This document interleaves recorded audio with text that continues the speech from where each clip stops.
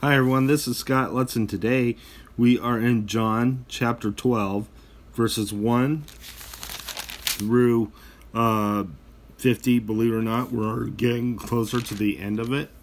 So in a minute, we'll begin.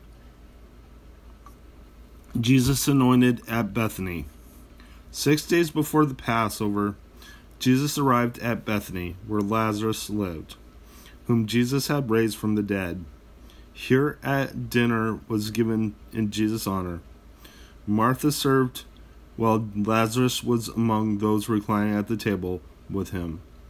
Then Mary took about a pint of pure nard, an expensive perfume. She poured it on Jesus' feet and wiped his feet with her hair. The house was filled with the fragrance of perfume. But one of the disciples, Judas Iscariot, who was later to betray him, objected. Why wasn't this perfume sold and money given to the poor? It was worth a year's wages. He did not say this because he cared about the poor, but because he was a thief. As keeper of the money bag, he used to help himself to what was put into it. Leave her alone, Jesus replied. It was intended that she should save this perfume for the day of my burial.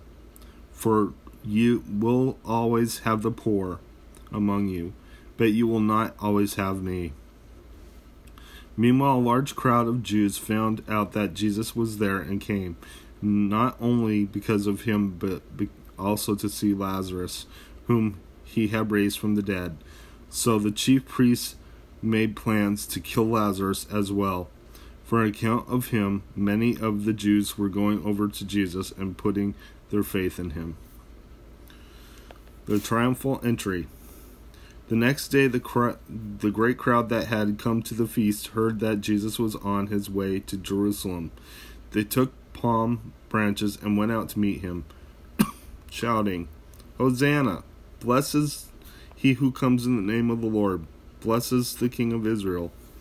Jesus found a young donkey and sat upon it, as it is written, Do not be afraid, O daughter of Zion. See, your king is coming, seated on a donkey's colt.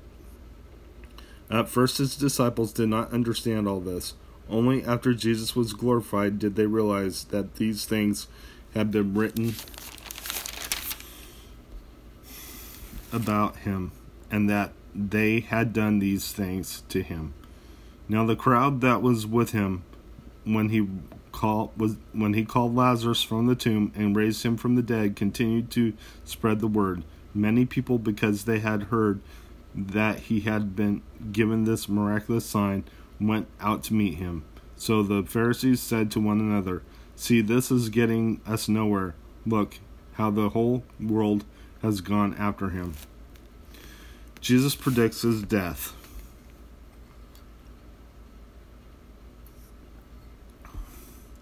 Now there were some Greeks among those who went up to worship at the feast. They came to Philip, who was from Bethsaida in Galilee, with a request. Sir, they said, we would like to see Jesus. Philip went to tell Andrew. Andrew and Philip in turn told Jesus. Jesus replied, The hour has come for the Son of Man to be glorified. I tell you the truth, unless a kernel of wheat falls to the ground and dies, it remains only a single seed. But if it dies, it produces many seed. The man who loves his life will lose it, while the man who hates his life in this world will keep it for eternal life. Whoever serves me must follow me, and where I am, my servant also will be. My Father will My Father will honor the one who serves me.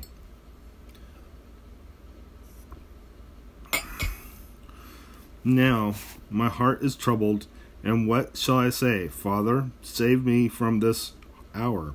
No, it was for this very reason I came to this hour. Father, glorify your name. Then a voice came from heaven, I have glorified it and will glorify it again. The crowd that was there and heard it said it had thundered. Others said an angel had spoken to him. Jesus said, This voice was for your benefit, not mine. Now is the time for judgment on this world. Now the prince of this world will be driven out. But I, when I am lifted up from heaven, will draw all men to myself. He said this to show the kind of death he was going to die. The crowd spoke up. We have heard from the Lord that the Christ will remain forever. So how can you say the Son of Man will be lifted up? How is this Son of Man? Who is the Son of Man? Then Jesus told them, You are going to have the light just a little while longer. Walk while you have the light, before darkness overtakes you. The man who walks in the dark does not know where he is going. Put your trust in the light while you have it, so that you may become sons of light. When he had finished speaking, Jesus left and hid himself from them. The Jews continue in their unbelief. Even after Jesus had done all these miraculous signs in their presence, they still did not believe in him. This was to fulfill the word of Isaiah the prophet.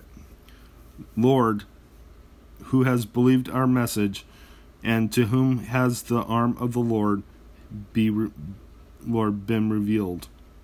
For this reason they could not believe, because, as Isaiah says elsewhere, he has blinded their eyes and deadened their hearts, so that they can neither see with their eyes, nor understand with their hearts, nor turn, and I would heal them. Isaiah said to this because he saw Jesus' glory and spoke about him. Yet at the same time, many, even among the leaders, believed in him. But because of the Pharisees, they could not confess their faith for fear that they would be put out of the synagogue. For they loved praise from men more than praise from God. Then Jesus cried out, When a man believes in me, he does not believe in me only, but in the one who sent me. When he looks at me, he sees the one who sent me. I have come into the world as a light, so that no one who believes in me should stay in darkness. As for the person who hears my words, but does not keep them, I do not judge him, for I did not come to judge the world, but to save it. There is a judge for the one who rejects me and does not accept my words. That very word which I spoke will condemn him at the last day. For I did not speak of my own accord, but the Father who sent me commanded me what to say and how to say it. I know that his command leads to eternal life. So whatever I say is just what the Father has told me to say. Let's go ahead and close in prayer. Dear Lord Jesus, I just praise you and I thank you for everything you've done. Lord God, I just ask that you watch over us and keep us safe, I pray. Keep us from temptation. In Jesus' name, amen. God bless you. Have a wonderful day.